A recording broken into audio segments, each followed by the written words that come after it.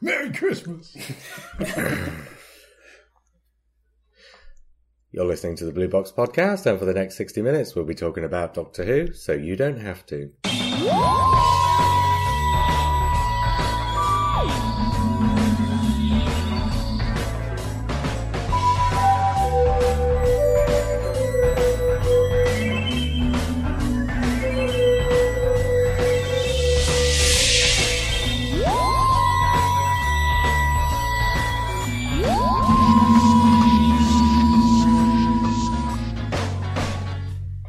I'm Andy.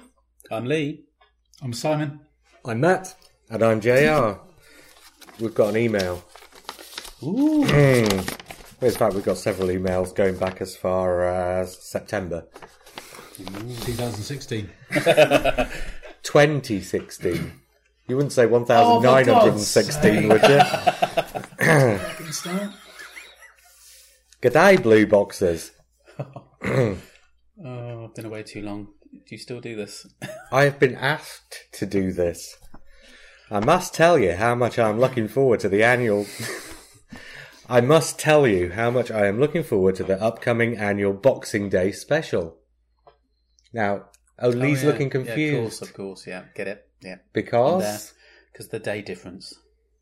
And the reason we know there's a day difference is because? The world's very big and there's lots of time zones involved.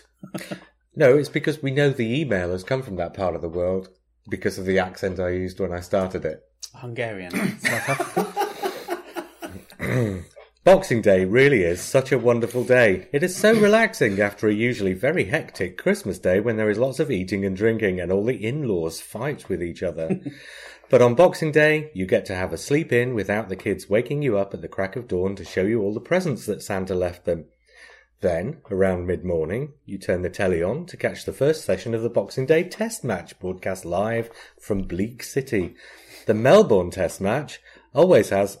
I'm probably going to get in trouble for reading this from people who are not in... or from people who are in... well, whatever. The Melbourne Test match always has an amazing atmosphere as a crowd of 90,000 people with a chip on their shoulder who think that Shane Warne is the best thing since sliced bread, rather than an alleged inarticulate drug-cheating max-fixing bogan, get stuck into whichever country's cricket team happens to be visiting Bleak City on Boxing Day. This summer, it so happens that the Ashes contest is being held, which means that we get to see a bunch of hopeless, whinging Poms take ineptitude on the cricket field to new heights, or should that be depths. Who can forget the fielding excellence of Phil Tufnell or Monty Panesar in previous Ashes series? Cue the Benny Hill music. Wow. Then, at lunchtime in the cricket, you can flick channels to watch the start of the Sydney to Hobart yacht race. What more could you possibly want than to watch some lovely big sailing boats with their sails flapping in the breeze sail out of the harbour on the most beautiful city in the world, whilst eating leftovers from yesterday's roast lunch? Nothing, really, except perhaps Perry dressed in a bikini and serving my lunch. Mm-hmm. By this point, the temperature has probably cracked 30 degrees Celsius, so it is time for a couple of beers to cool down before a quick swim in the pool, ideally with Perry, and then some backyard cricket where some poor bugger has to put on a Union Jack shirt and go and retrieve balls from the fence, just like in the real cricket on the telly. So is backyard cricket a euphemism? Hey. Is that because Mark's not here? Mm-hmm. Somebody had to say it. Benny Hill music again. This chair's all squeaky. I'm going to have to try and sit better. After all this sleeping in, watching cricket, watching sailing, eating roast, drinking beer, playing backyard cricket and swimming with Perry, I think I would most likely be exhausted. But the best is still yet to come. At 7:30 in the evening, as the sun is starting to think about setting, the annual Doctor Who Boxing Day special is broadcast on our beloved ABC. This episode is generally a fairly light and frothy episode. However, for some reason, there seems to be a ludicrous obsession with snow. I mean, come on, Stephen Moffat. What the F does snow have to do with Boxing Day? Have you ever seen the Boxing Day test match in Bleak City or the Sydney to Hobart yacht race abandoned due to snow? Have you? Of course you haven't. So I am looking forward to a snow-free Boxing Day special this year. Does anyone know where it will be set, I wonder? All the best for Christmas and for 2018. And that is from Adrian Sturrock. We will be having further emails shortly But that's a good place to start talking about Twice Upon a Time, isn't it? Thank you, Adrian. Before I do, though, I just want to say, I just want to make a quick shout out to Mrs. Gray for reasons that will mean something to somebody listening, but not to anybody else. But everybody, let's raise a glass to Mrs. Gray. Mrs. Gray. Twice Upon a Time, then. Yes. Well, there was lots of snow. Well, there was at first, but Yes. there wasn't in the rest of it. Okay, let's go round and we'll each say one sentence. We'll go around from my right to my left. Lee, one sentence on Twice Upon a Time to sum up your feelings. A rather lovely, slow, retrospective episode. Andy, The perfect fitting finale. Simon, An apt epitaph, or whatever you call it, for the Moffat/Capaldi era. Matt, A rather slow retrospective episode. JR. Well, I kind of appreciated it, but I didn't enjoy it very much. Right, shall we get... Keep on going round. And we just like do one sentence. See you next and week. done. Shall we, before we start picking the story apart, shall we go through the bones of contention? Yeah, go on then. And I'll tell you what, let's start with the big thing first. Let's get the elephant in the room out of the room so we can talk about the rest of it. Jodie Whittaker. Oh, sorry, I thought you were going to... No, never mind. Okay, Jodie Whittaker. Lee. That's rather rude, calling her an elephant. What do you want me to say? Her first line, brilliant, was fine, apart from I couldn't hear what she said. Her first line was, oh, brilliant. Oh, was it? There you go then. Yeah, I couldn't hear it properly. I think the sound engineer needed to get a bit closer to You it. probably have to be from Yorkshire. Yeah. Oh, That would of probably course, you're help. from Yorkshire, yeah. We'll get used to it. Oh no, we're going to have it What's all really funny about that is translated. that I got given the box set of the Complete Fast Show for Christmas, and I just started watching it again. Brilliant. So yeah, brilliant. So when she did it was like, oh my god. I thought she was. She suddenly snapped into a rather kind of tenanty posture and face and everything, and I just thought, this is the Doctor straight away. I didn't feel like, oh no, we've got a woman on board. Oh no, it's another actor. Oh no, it's whatever. It felt right. It actually felt right, especially her falling out of the TARDIS was a brilliant ending. I love that ending. So far so good in those 2 minutes. Right, anybody else? Because if I go round in the circle all the time, people are going to Hear me find say them. everything. Yeah, but people are going to find themselves with nothing to say. So now just jump in if you've got something to say, I love which generally means Matt, right? I love the ending as well, and I thought that one line did much like what the promo photo did, and sort of suggested enthusiasm and sort of a refreshing change. I think the people I watched it with weren't Doctor Who fans, and they picked up on one issue, and then the tabloids picked up on another issue where it looks as though she can't fly the TARDIS, and they made a big film. But there's the no... TARDIS is trying to get rid of her. The TARDIS is kicking her out. That's one thing. The Doctor always has problems piloting the TARDIS. Exactly. And it wouldn't have been a cliffhanger if she'd elegantly piloted the TARDIS, landed somewhere safely, and just stepped out. It had to have been dramatic.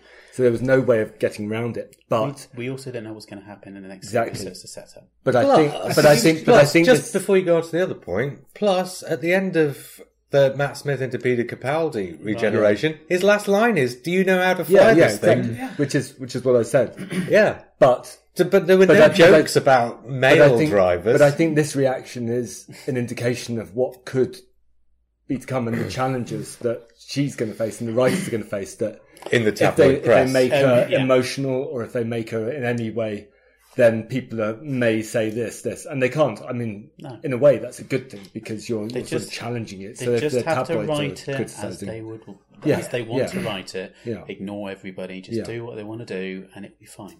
but the people I watched it with had made the same assumption. Really? Yeah, because it looked like she pressed a button and then the TARDIS went caca, and they don't necessarily remember previous The regeneration. screen said multiple malfunction. Yes. That doesn't You're help. not telling me the one button. That may have Well, had something yeah, to do yeah. with the fact that the TARDIS was blowing up as the yeah. previous Doctor was regenerating. Which for me I appreciated, but when you're watching it with half eye on the drinks that you're drinking and you're half pissed, I don't think they picked up. And I think they did the right thing, and I think I can see why they did it. But I'm just picking it up as one reaction that might carry on. One of the best entries, the fact that she's falling through the air to her death. Yeah. It's like, it's really what? good. I'm going to watch this. Well, presumably not to her death, because that would make her... That would be a quick generation. Yeah.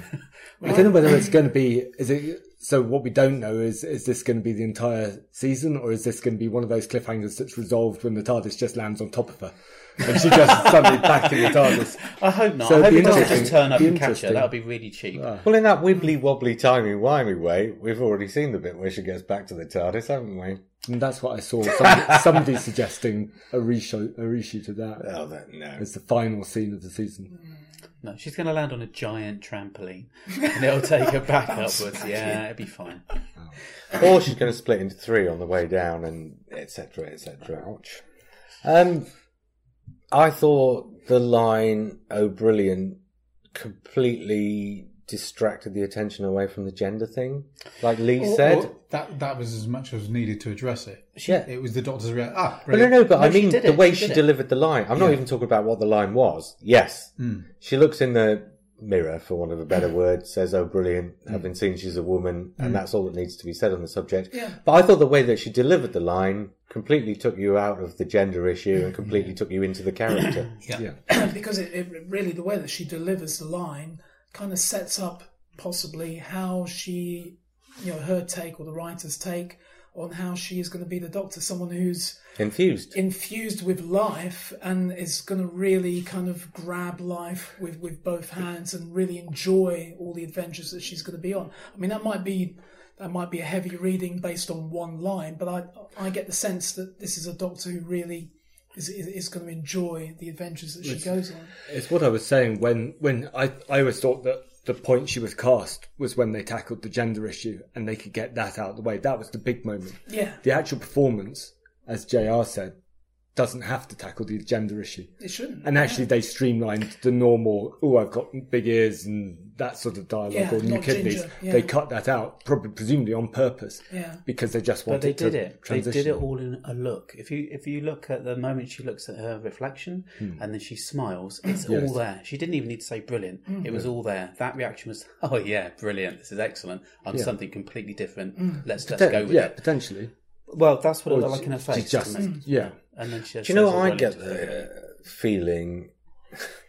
It's a new regeneration cycle, and Peter Capaldi has essentially played the first Doctor again, where he starts off a bit grumpy and softens. And given the costume and the way she says, "Oh, brilliant," She's playing Patrick Troughton. Yeah, could be. I don't know. Obviously, I'm not saying he played, exactly the first Doctor, and she's going to play exactly Patrick Troughton. But generally, No, but I get the Patrick sense Troughton, of like you said something before, similar, many times before, that he had one of the hardest jobs to try and follow William Hartnell. Jodie Whittaker's the first female Doctor. She's got a really hard job to try and convince the entire world that she's going to be as good as she's going to be. She's got the hardest job on Doctor Who. Since Patrick Troughton. Since Patrick Troughton, yeah. So there's lots of parallels. There was a nice mirror there. And those clothes in the, the photo they sent out ages ago, there was a sort of 80s/60s vibe to them. Other hot potatoes, or has anybody got more on Jodie Whittaker? We didn't see a lot. I mean, obviously that cliffhanger. And when you think about the amount of screen time she had compared to, I don't know, Matt Smith, I suppose it was more dialogue, wasn't it? It was kind of jam-packed. Oh, it might He have had been more lines, about the but same in amount. screen time it probably wasn't that much difference. Yeah, they both had probably about the same amount of time on screen. It's just that usually the Doctor fills it with dialogue. This time it was filled with lots of shots of her from behind, teasing you for the moment of reveal. So, yeah. Okay, the big hot potato is, did Stephen Moffat write the first Doctor as a racist? As a sexist, rather? Yes. Yeah, a little bit. I don't know, but... More than he was in the actual Is there first I think so. series? Is there a difference between saying somebody's racist or whether they're Sexist, it should be, sorry. Yeah. Sexist. A creature of their time? Well, it's the same. That's not excusing it. There's some before anyone leaks there's it. some justification, but as we said, because we anticipated this in a previous episode, the trouble was that there'd been so much talk about it beforehand because people had seen the script or had seen previews of the episode, that there were lists going round detailing all the lines of dialogue that were sexist in nature and stuff. And actually, the list had 7 lines of dialogue, 2 at least of which were completely gender neutral and were just old fuddy-duddy rather than sexist. I think John Pertwee said more, actually, than maybe William Hartnell. I remember him. There is, as pointed out by Tom Spilsbury, a scene at the start of Second Doctor's tenure in his very first story where Polly goes off to clean a room in the base. So the line of dialogue about, it's a bit dusty in here, where's Polly when you need her, whatever. It's just a bit of a... That's not sexist. So now we're down to 4 lines of dialogue, of which at least 2 others were also about keeping the place clean. But the point I'm coming to is it's kind of an underlying low-level gender discriminatory. But it's not just the lines that the first Doctor's saying; it's the reaction of the Capaldi Doctor. Yes, exactly. And the Capaldi Doctor is clearly saying that's sexist. You can't say This that. whole So that's the episode- big thing. But And it's a running gag, so it's not. Yeah, it's exactly. not This hosted. whole episode is basically standing on top of that hill before you're about to go down the next slope for the next era and looking back. It's a retrospective, as I can't remember, somebody said it's a retrospective. Looking about where they've come from, or where we have come from as a society and where we are now. So it's all part and parcel of the whole... Yeah, but the issue that people where have... fandom was and where it should be now as well. There seems to be a lot of concern and reaction about the legacy of Hartnell rather than Whether he Capaldi. was- So this is a yeah. story about Capaldi. So I saw Well, this is what I said. I in the saw review, I wasn't saw it? reactions that said, why didn't Susan turn up when Bill turned up? Everybody thought it was going to be Susan when she was in the mist, and then it turned out to be Bill. But obviously it couldn't be Susan because this wasn't about the first Doctor. This was told through the Capaldi Doctor's eyes. It had to be Bill. And to bring Susan back would have just made the whole story about It wouldn't have the made first any Doctor. sense either because it is about new starts. Well, it would have also killed Susan off effectively. Yeah, Because this Then this she'd is have been a the glass kind of thing. big memory thing. Yeah. Yes, the point is this is a story about the 12th Doctor, and the First Doctor has been brought in to illustrate something about the First Doctor, about the 12th Doctor, and not the other way around. But if you're a classic series fan, your automatic instant first reaction is, oh, the First Doctor's in it, what's going on here? And your concentration is entirely on the First Doctor. So you are taking too much notice of what the First Doctor's doing and not enough notice of how that is paying off on what's happening with the 12th Doctor, such that you start to hear people saying, what was the point of having the First Doctor there at all? He didn't have any effect on the story. He had a massive critical effect on what the 12th Doctor did. I don't know why the First Doctor was there. It could have been the same... Hang on a minute. You know, he was like the perfect framing device. In a way, for me, the story seemed to be very much about how far the Doctor has come as a character, and to do that, you need to see where he's come from. So there are questions that Bill is asking about, why you left Gallifrey.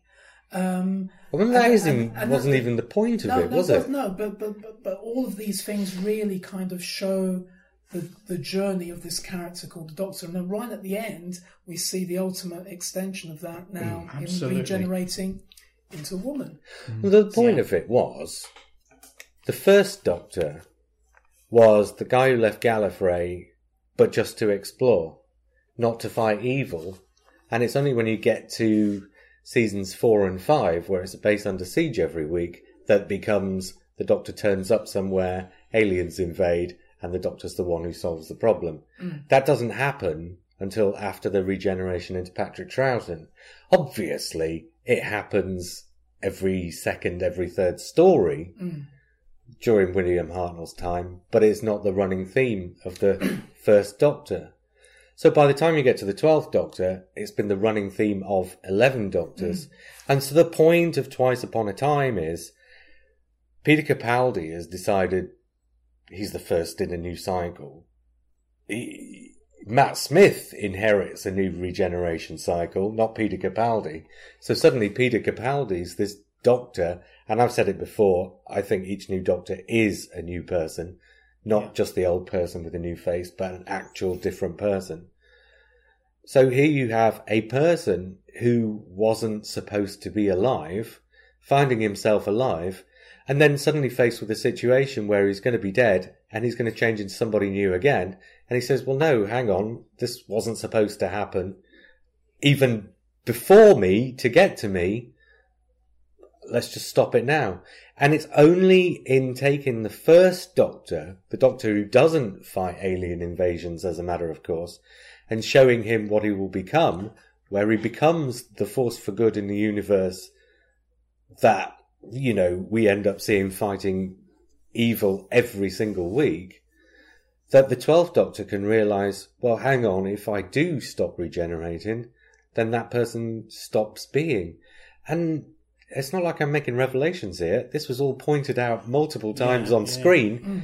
And yet, a lot of the reaction I'm seeing seems to have completely missed it. Plainly obvious. I think the focus, my attention was drawn to the first Doctor, partly because I was looking to see how David Bradley was doing, and I had problems with David Bradley in the role. Well, we'll talk about that in a minute. Yeah. But was that at the expense of following the story and making sense of it? No, I had a slight problem with the story as a general, as a sort of a structure. Well, but I did too. I understood the sort of the driving themes through the story, but I think... Well, that's what I'm saying. A lot of people are just saying they've made the first Doctor a racist and just haven't followed the story. No. Sexist. A sexist. I keep saying racist. Why do I keep saying racist? That's because he actually was racist. Well, but, yeah.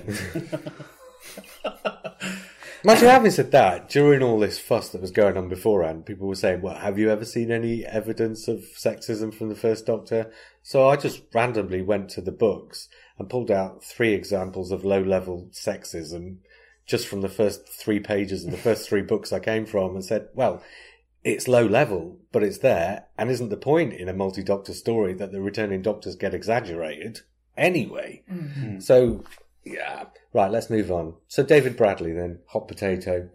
His version of the first Doctor. He's not William Hartnell, was he? But Richard Handel wasn't William Hartnell either, but we accepted it. They're playing a role. He's playing a role. Just like, but also, before the podcast, we were talking about different people playing Hercule Poirot. And but also it was explained in the story, wasn't it, that he was his face is slightly different, changed because he's holding it back. It's a brilliant RTD Moffat type of thing. They always try and explain things. Peter Davison was well explained. I love messing about with stuff like that and it coming off. But that wasn't my problem. And I thought it was good. That wasn't my problem. My problem was because we've already seen him in An Adventure in Space and Time playing Hartnell, playing the Doctor. Not canon. The Doctor, as he's playing in that, but it's still something that's in my mind when I'm watching. And the Doctor he plays in the docudrama is a very caricatured version because he's kind of imitating that tone. He's brilliant as Hartnell, but he's necessarily slightly shonky as the first Doctor. Yeah. And in this... But he plays it very differently here. Yeah, but I'm still got that kind of memory. And at times he slips. At times I think he slips into that performance.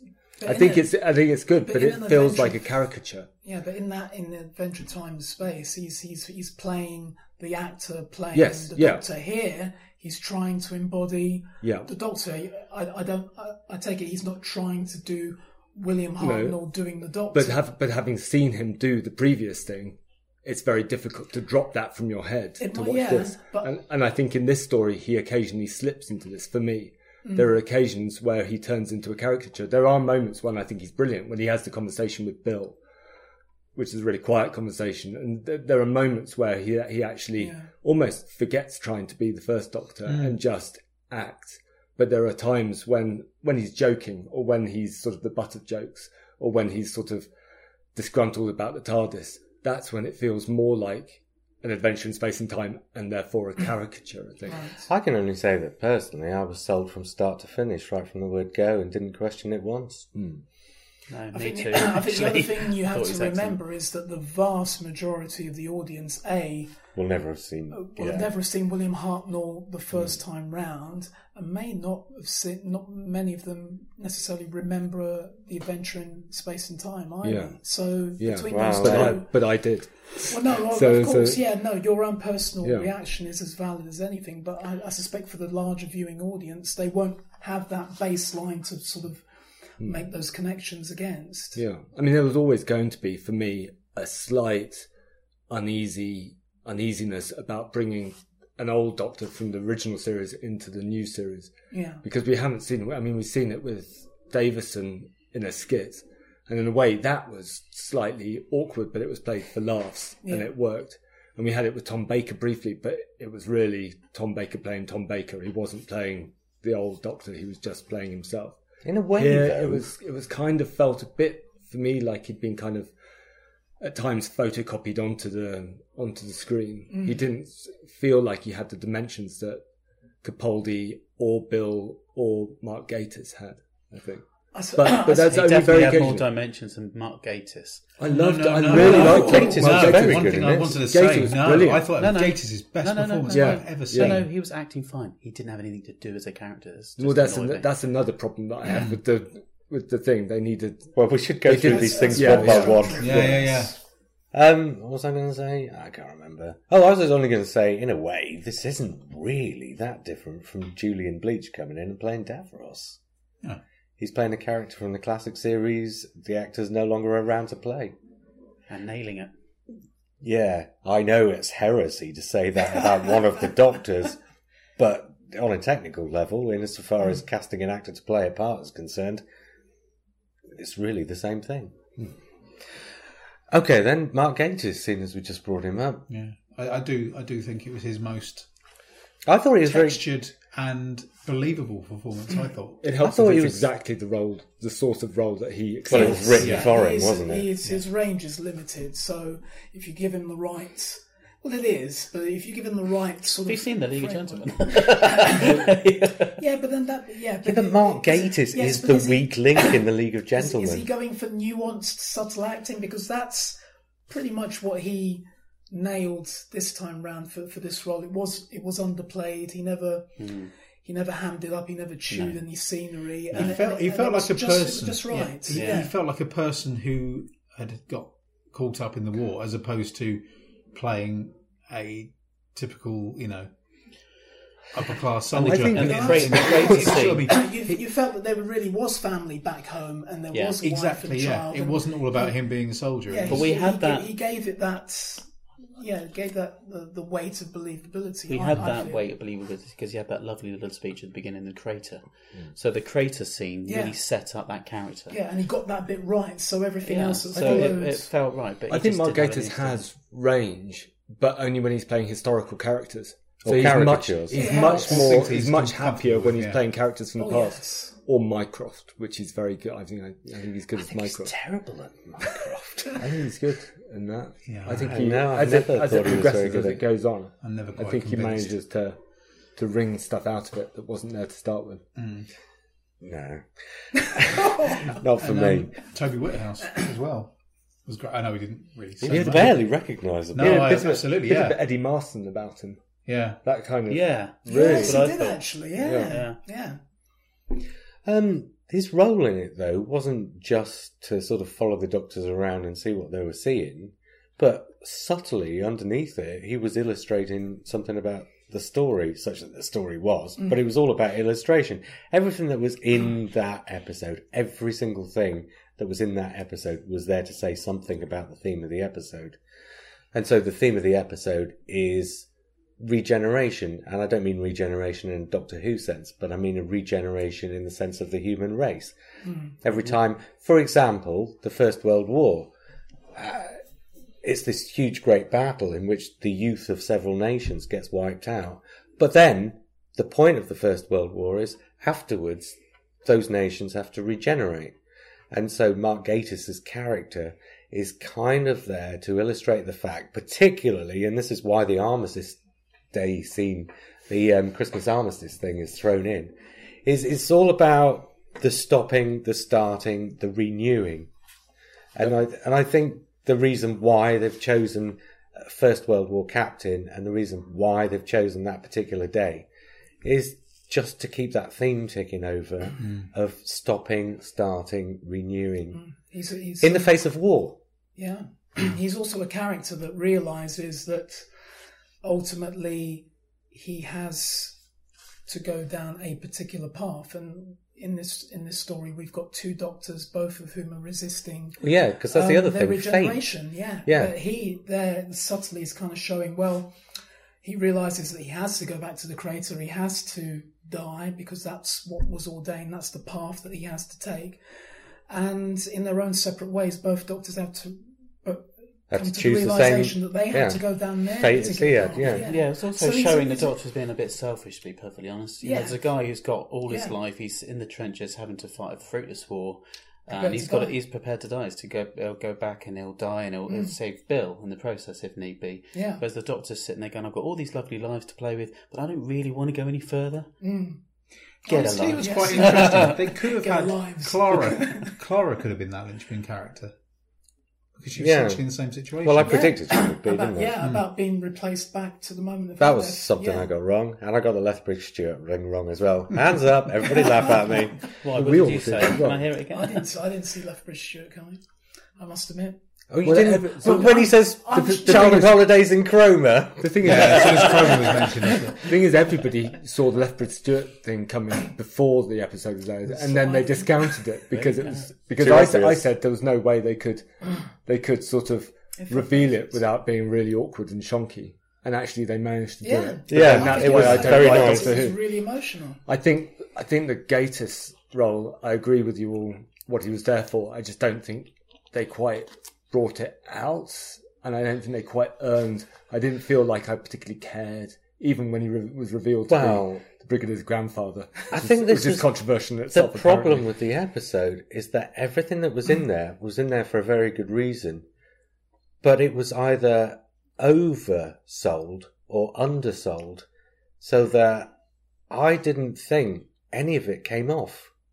I thought it was everything that was there was brilliant, but there was just something about it where none of it came off, and I don't know what it is.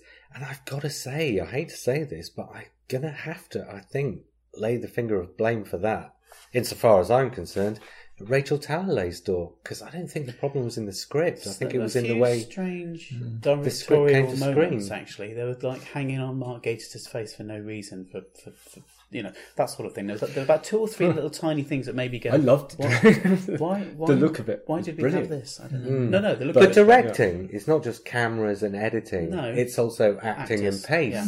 And it was the acting, the acting was fine, but it wasn't appropriate to the material. And the pacing was way off. Was it? When you say I thought- way off, do you mean slow or just uneven? Or Well, it was just, it was uneven, but there were some bits where the episode just absolutely stopped dead still. And there were other bits where there was so much going on that you couldn't take in the things that you were supposed to be taking in. And this is perhaps another reason why some people missed what the episode was doing, because they weren't taking these things in. And although obviously I had to write a 2,000 word review, so I had to sit down and go through it all mentally in my head so that I could make it add up. At the end of the episode, I just sort of looked at the screen and said, I'm not really sure what that did. And like I say, it was only when I sat down to write about it that I could actually sort of plot it all out in my head. But the acting was... No complaints about the acting. Everybody did a really good job of what they were asked to do. But in order to be sold on the ideas that it's selling you, the actors have got to sell you those ideas. And while I thought they sold each of their characters, I didn't think they sold the ideas in the episode. I mean, Matt, is that what you got from it too? Yes, but I didn't see it as a pacing issue. I saw it as a structural issue. So for me, it would have been the way the story is written. I think but it's also, there's something odd about this particular one because it has been tagged on, and we know it's been tagged on, And so that's in the back of my mind, watching it, thinking actually the Capaldi climax was in a previous episode, and this is a kind of a meditative, relaxing Christmas episode. And it's like unlike any other regeneration story, it's slowly building up to a regeneration rather than pitting the Doctor against his greatest enemy. But in a way, that was exactly the thing that I liked about it. I didn't mind that. For me, the episodes that really resonate are the ones where there aren't, 10,000 flying Daleks battling against battalions of Cybermen, where there's lots of bluster and action and explosions. Yeah.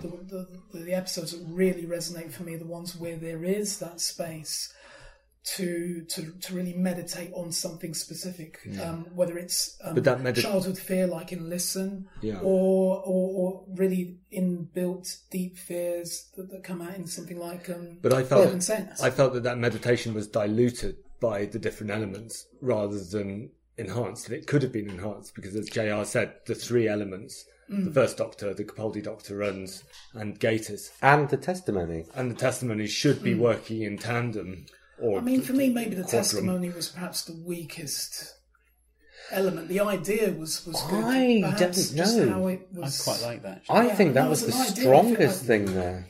I thought it was an amazing idea as well, a beautiful idea. It's an idea. It's incredible. Everybody's kind of fragile and made of glass, and you can, just that little metaphor was nice. But I thought the weakest part of that, oddly, it's a structural thing again, whereby you're rumbling along on a particular pace, and it's okay. It needs to be slow because you've got two old gents in the role, so you don't want to be having them running around everywhere. So that's why they got them doing this kind of vertical action scene. Yeah. People can hold chains no matter how. All right, just to bump in for a second. Chinese birds. There were lots of moans beforehand because in the trailer, the First Doctor is seen doing a little bit of action, and people were saying he never did things like that, apart from obviously in scenes like where he kills the assassin in the Romans or brains the guy on the chain gang. In there. Yeah. Stone Age gang with a so drop. all right, let's get past that. That is not out of character for the First Doctor. No, but the thing that really kind of like tripped me up a bit was the Dalek moment. And Rusty, even though it's quite nice to see Rusty again, and I kind of get the point. When you mentioned the Matrix, let's go and check out the Matrix. Oh no, I know something that's better than the Matrix. I think, really?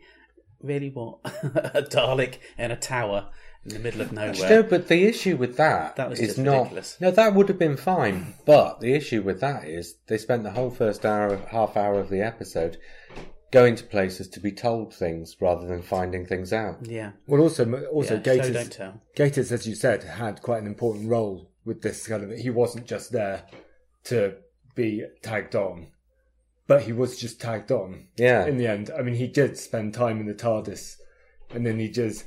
So by the end of it, he needed to be given at least one thing to change, so that his character, rather than just being there to illustrate something, was there to do something as well. Yeah.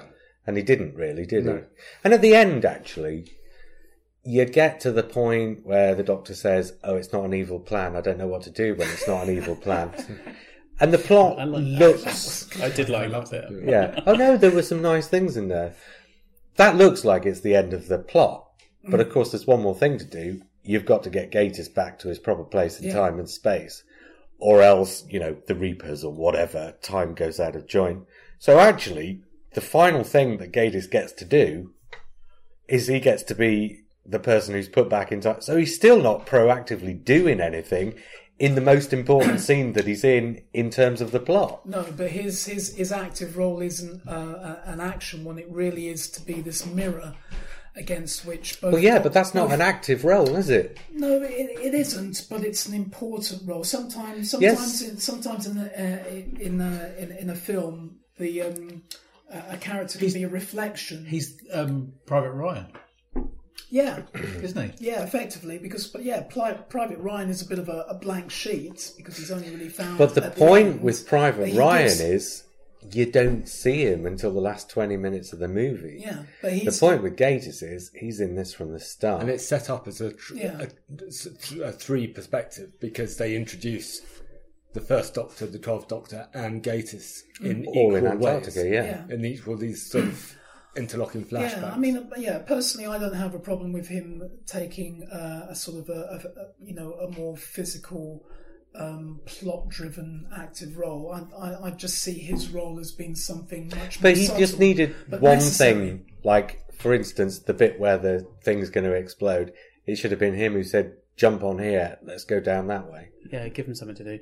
Just one thing. He was attacked by a car-led mutant. Yes. Which was one of the best bits of acting I've ever seen anybody do. That was if you look at that fall, the way it twists him and fall, that's just brilliant. I had to rewind that and watch that a few I times. don't think that was acting. They probably flung the spin. With the catapult. Thonk.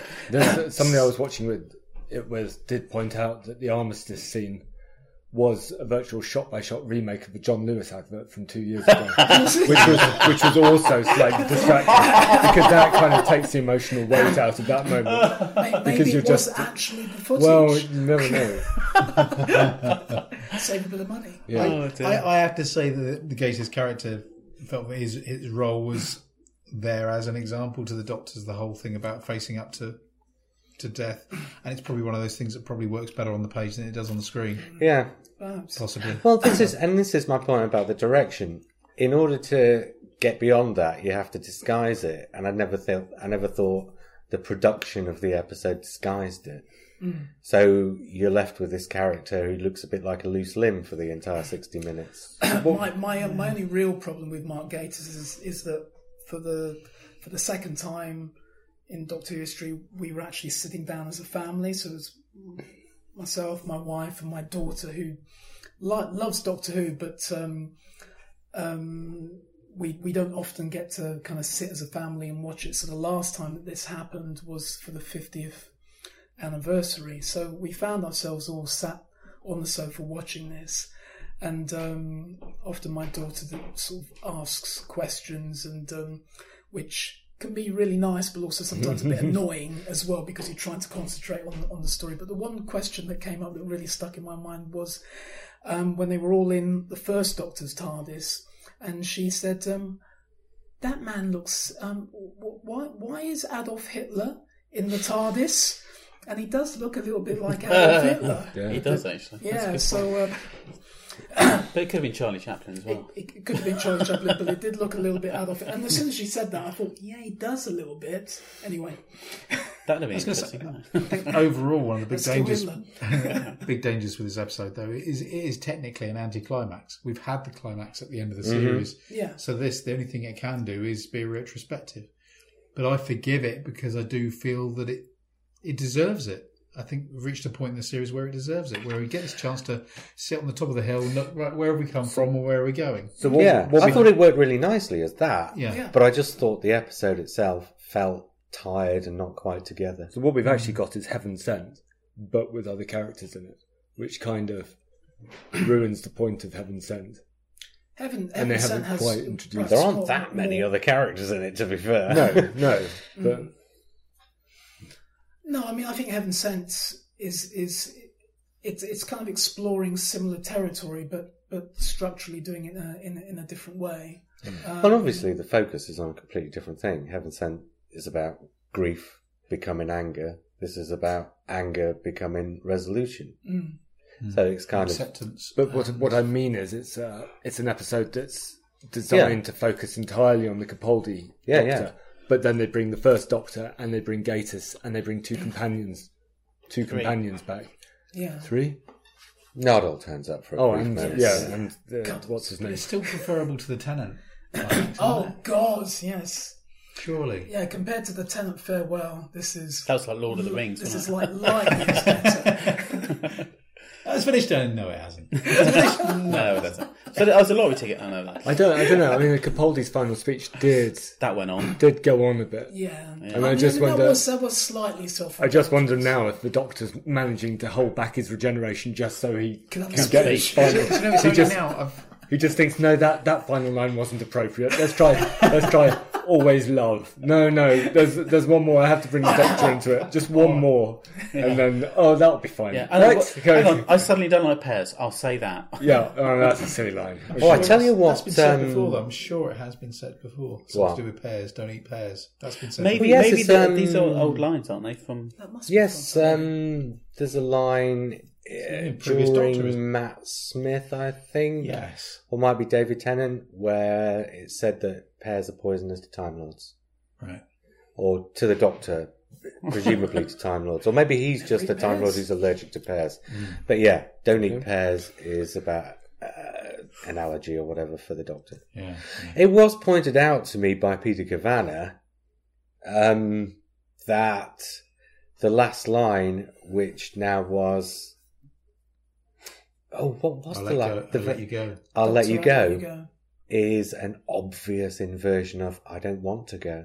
Yeah. And I hadn't spotted that. No. Mind you, I've only watched it once. I immediately yeah. thought it was Moffat talking through the Doctor. Well, it seems like it was maybe a deliberate nod back to that, saying people didn't like that, maybe they'll prefer this. But then some people did like that. So I'd say up until just now, thinking about it, another comment I saw read by someone was where they went into saying that it was a big, massive ego trip by Stephen Moffat, the whole episode. You know, and I just thought, oh, do give it up. But they did. But it is so. But I just think it deserves to be self-indulgent. Like RTD deserves to be self-indulgent. He brought the thing back. He made a success of it. It was it's a flagship subtle. TV program for the BBC. Yeah. He's allowed to have a slightly longer ending, even though we find it a little bit dismal. I didn't, though. I didn't mind that bit of the end of time. The bit of the end of time that I didn't like was the bit where you spend a whole episode setting up that the Master is going to be every person on the planet, and then Rassilon goes, and it stops.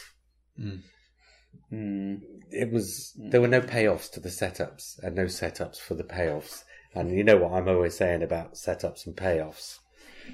That was the problem with End of Time, not the last 15 minutes. Okay, here's one where I don't know whether I missed something, and I've watched it twice, and it still doesn't make sense.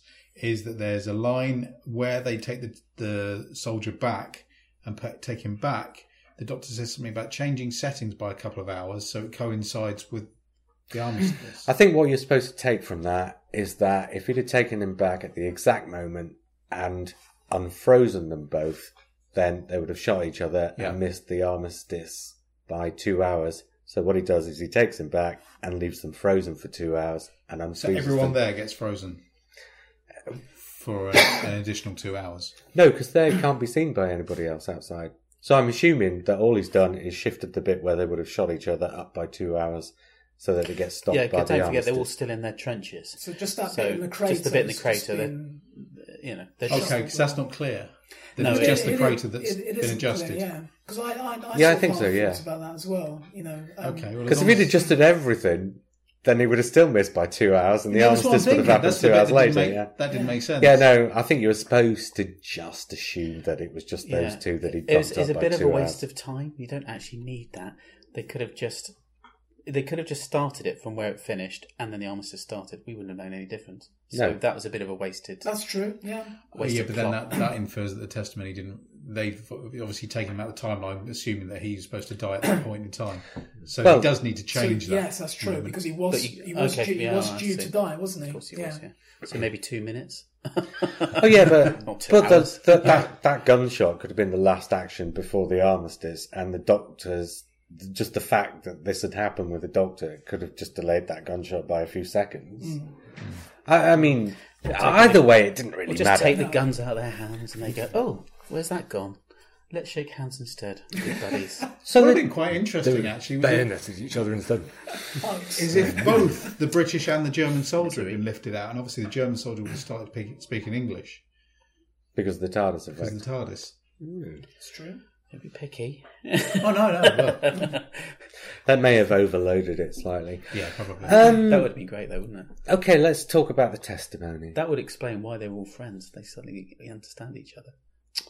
You missed a trick there, Moffat. Oh God, yeah, there's 2 TARDISes on that warfield. That should have really doubled the chances of everybody speaking the right languages. The testimony. I thought that was a terrific guide. And also a lovely nod to Russell T Davies and that he sets it on New Earth just after the events of Gridlock. No, actually between the episode New Earth and Gridlock. Because Gridlock's 26, isn't it? And New Earth's 03 or something. I can't remember. That's right.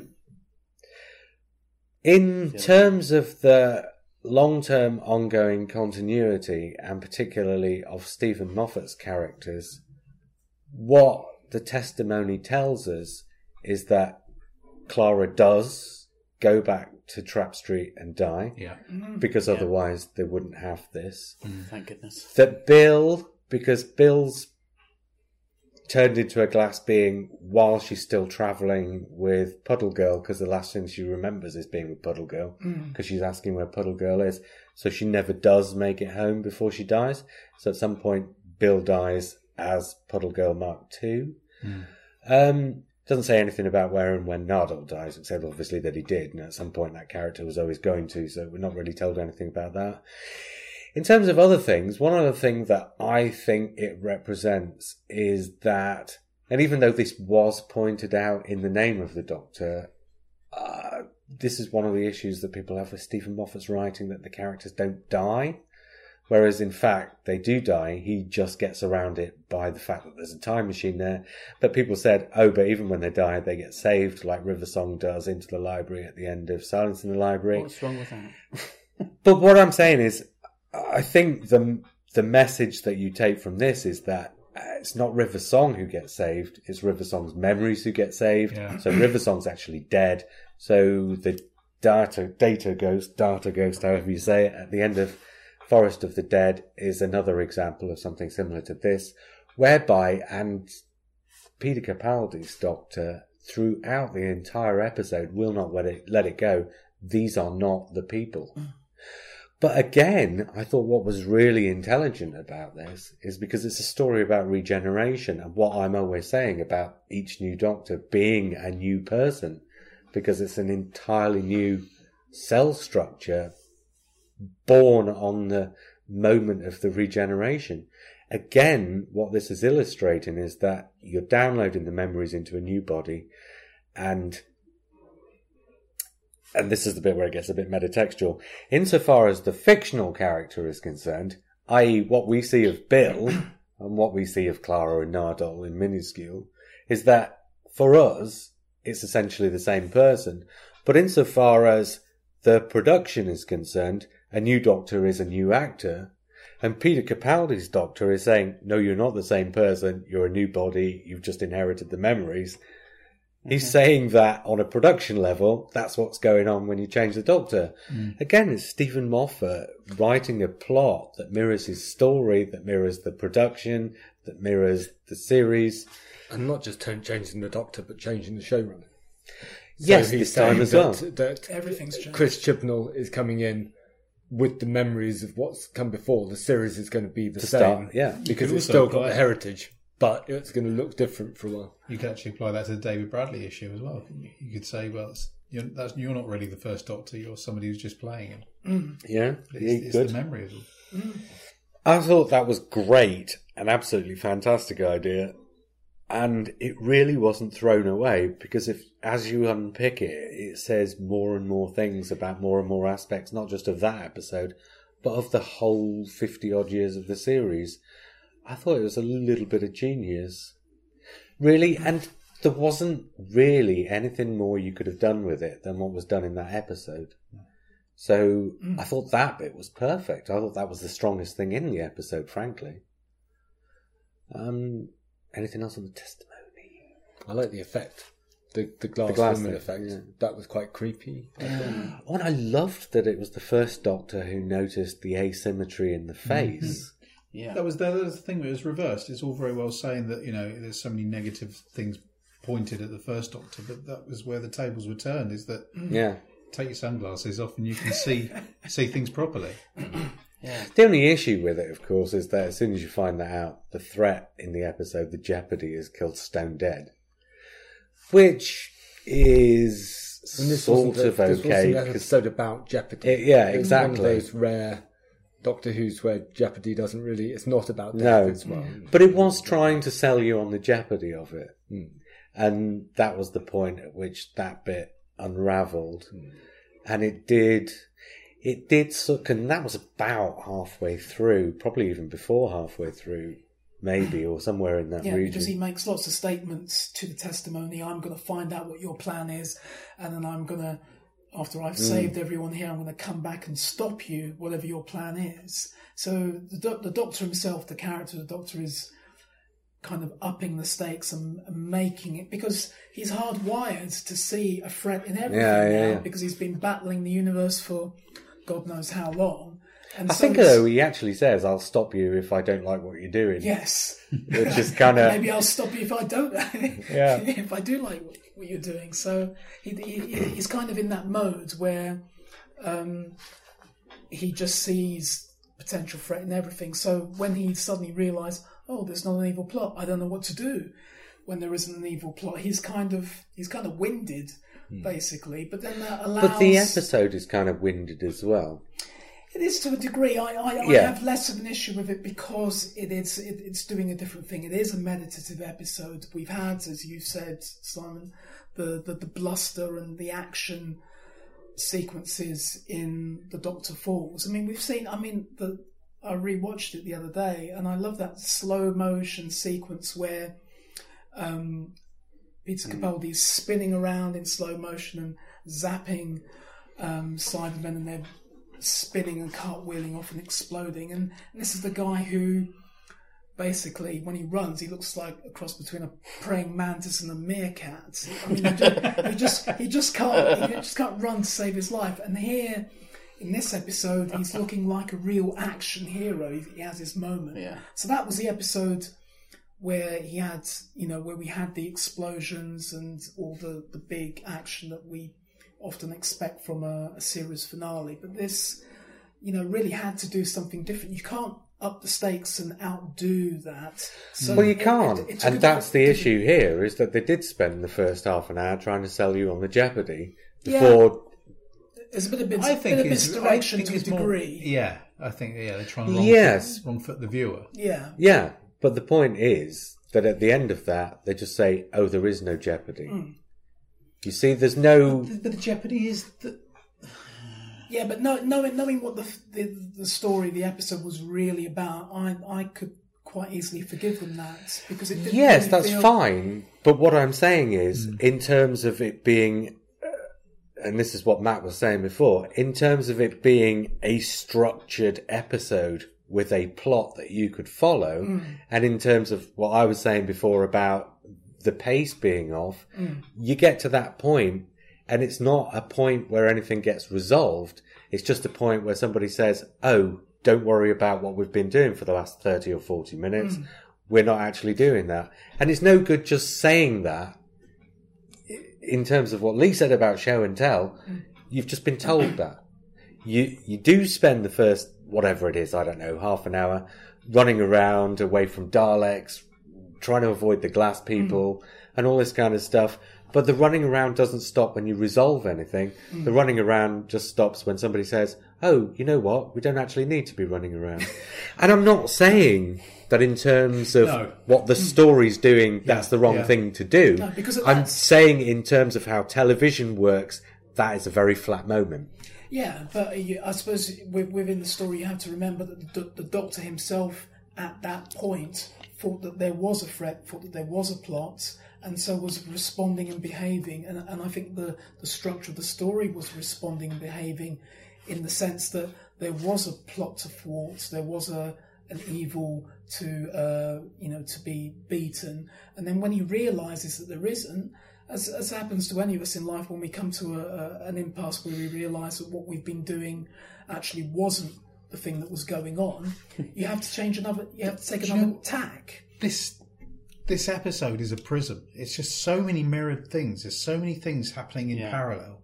There's things, what's happening to the soldier is happening to the doctors, where they've been taken out of time. So they're all in this state of grace, where they've got this opportunity to look back on their life and look at, accepting and letting go and moving on with how they're going to die or change or whatever. And I just think, the same thing's happening. But you know what? That running around in the first half an hour really muddied the issue of the fact that they were reflecting. Because, and this is one of the things I had to find out when I sat down to write, is did we really, at the end, 12th Doctor says to the First Doctor, this is what you do. You turn into a person who fights evil. And I'm thinking, yeah, okay, he's telling him that at the end, but did he actually show him that? Did we actually see any of that? I don't think we actually did. The other point I was going to say with the mirroring, though, is that the fact that the testimony learn about the Doctor, because when they first turn up, they say, right, you're the War Doctor. We're going to show you what a terrible person you are. And you got that amazing line. I mean, I wanted to...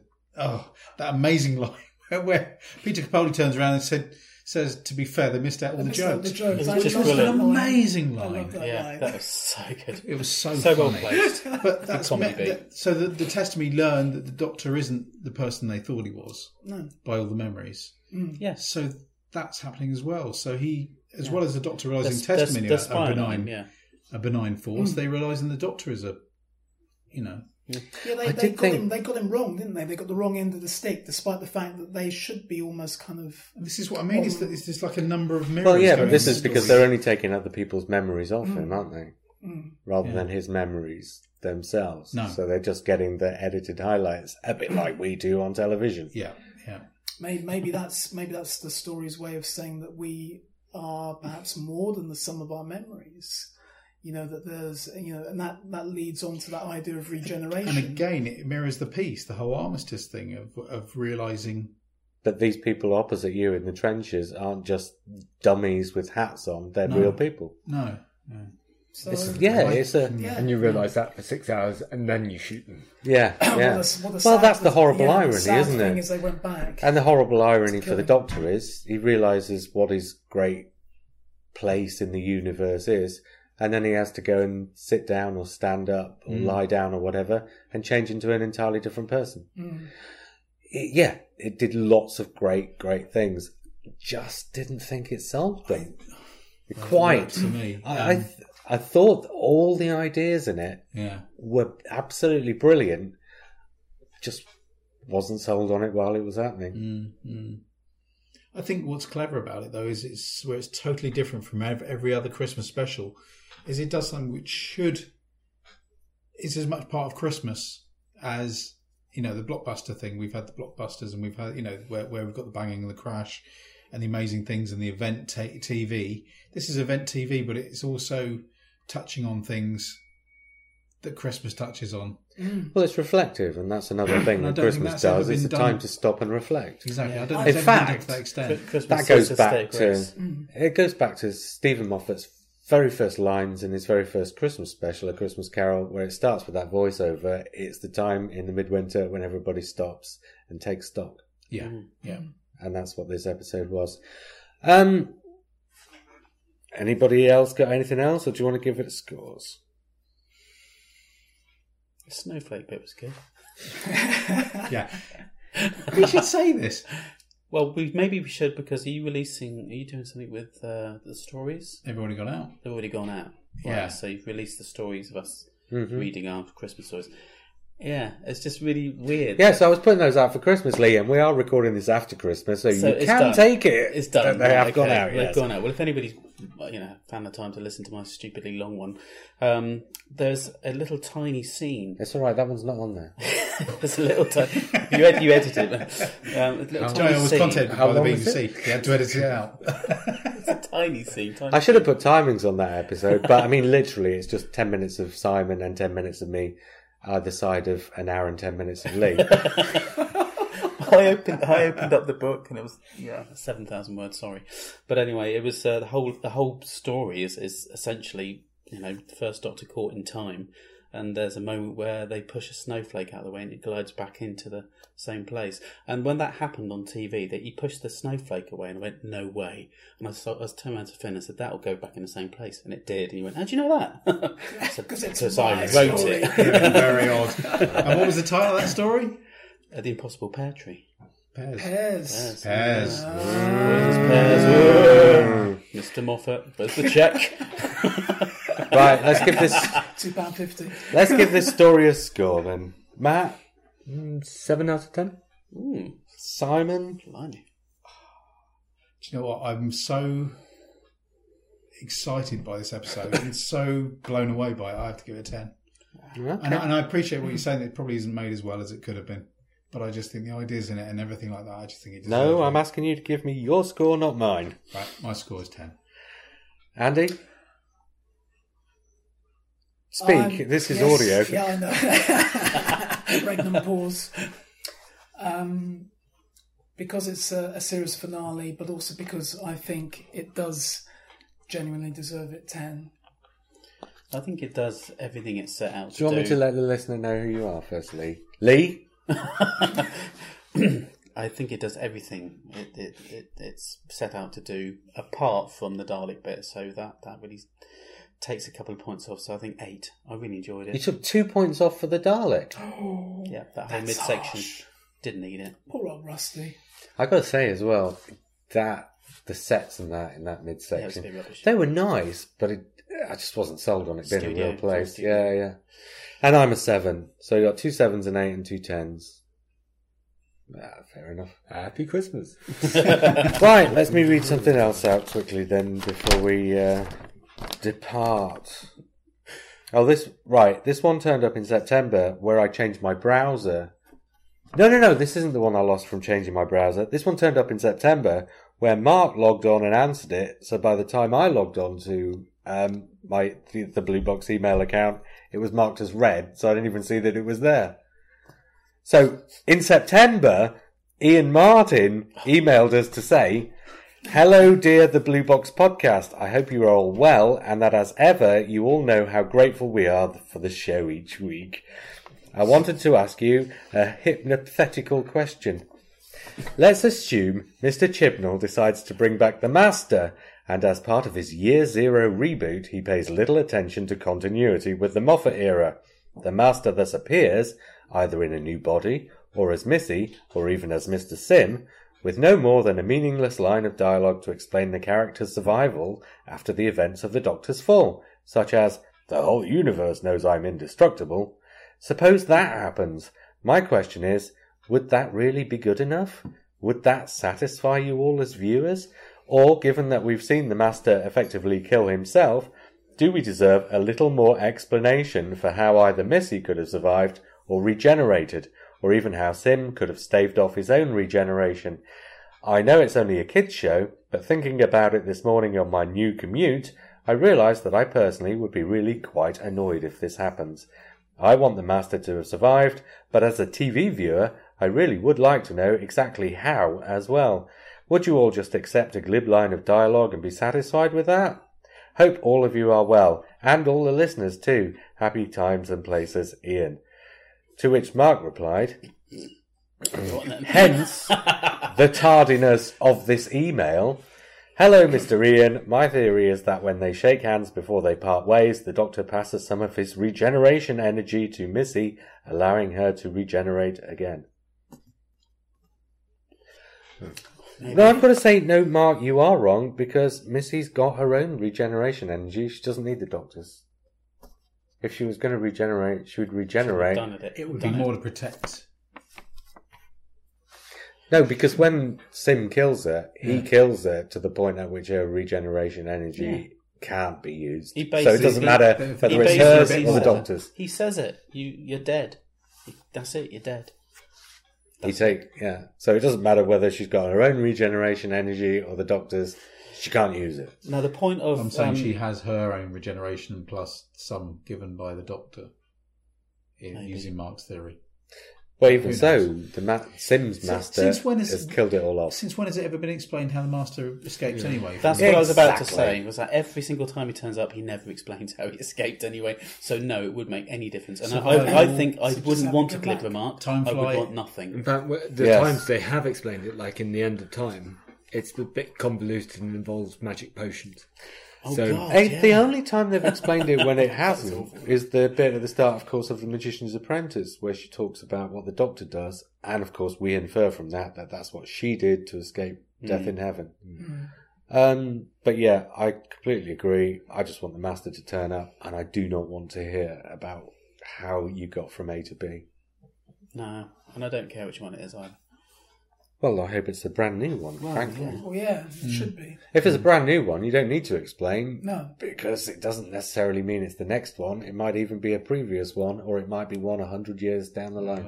Another resurrection. Yeah. Avoid the stuff from the start of The End of Time, though. It seems to be Moral of that story. It could be a slightly human one, like the second tenant.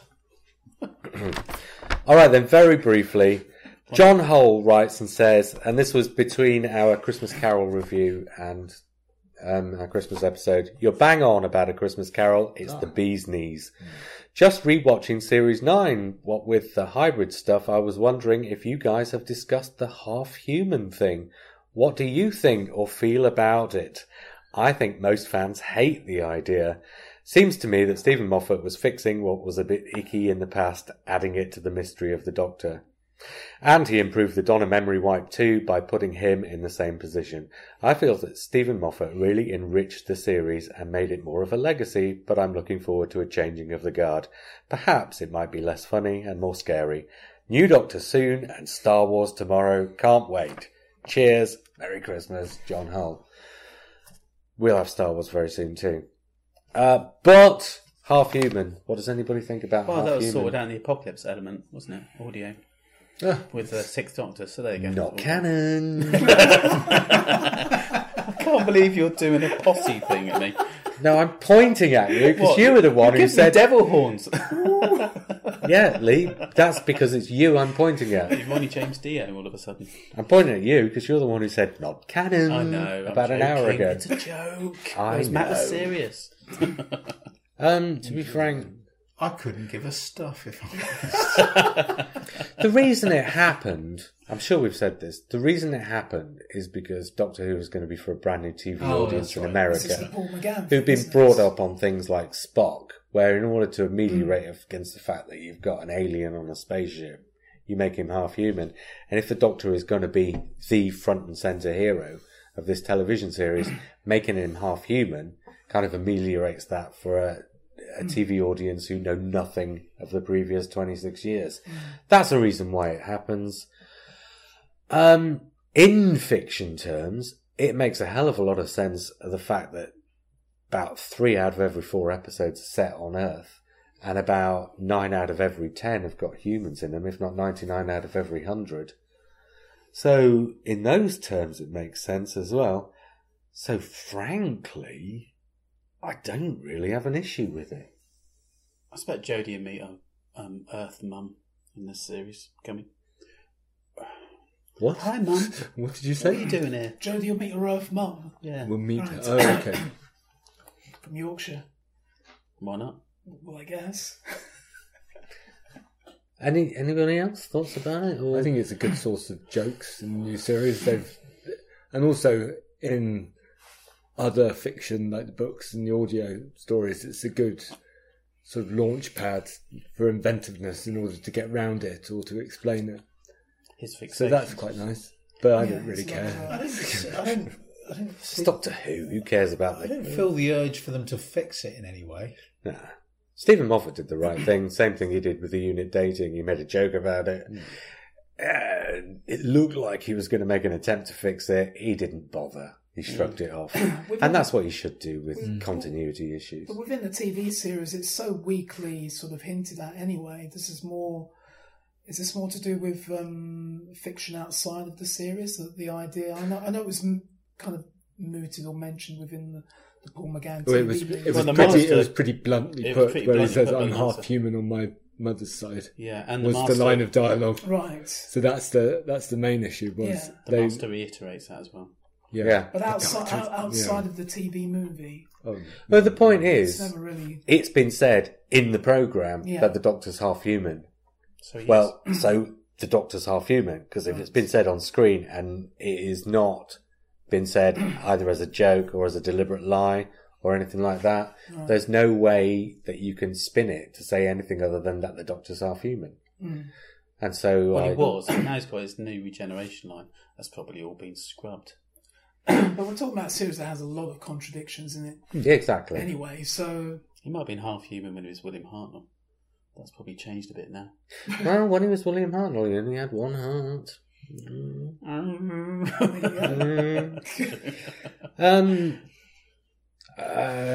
I was going to add one more thing. Oh, and the Eye of Harmony in that, of course, Oh, yeah. is in the TARDIS. Whereas in the script, it was that in the TARDIS there's a link to the Eye of Harmony, and then somewhere along the line, the production designer or somebody cocked it up and put the actual High of Harmony in the TARDIS. So that was another thing that was kind of ballsed up. But, well, I don't really care. It's Doctor Who. The important thing is, do you enjoy the episode that's going on in front of you? 7 out of 10. That's what I gave it. Well, that's what I gave it. Happy Christmas. All right, Inside Baseball. Next week is when I'm having, finally, that medical procedure that I was talking about last summer, thinking I was going to have it last autumn. So you won't be playing baseball.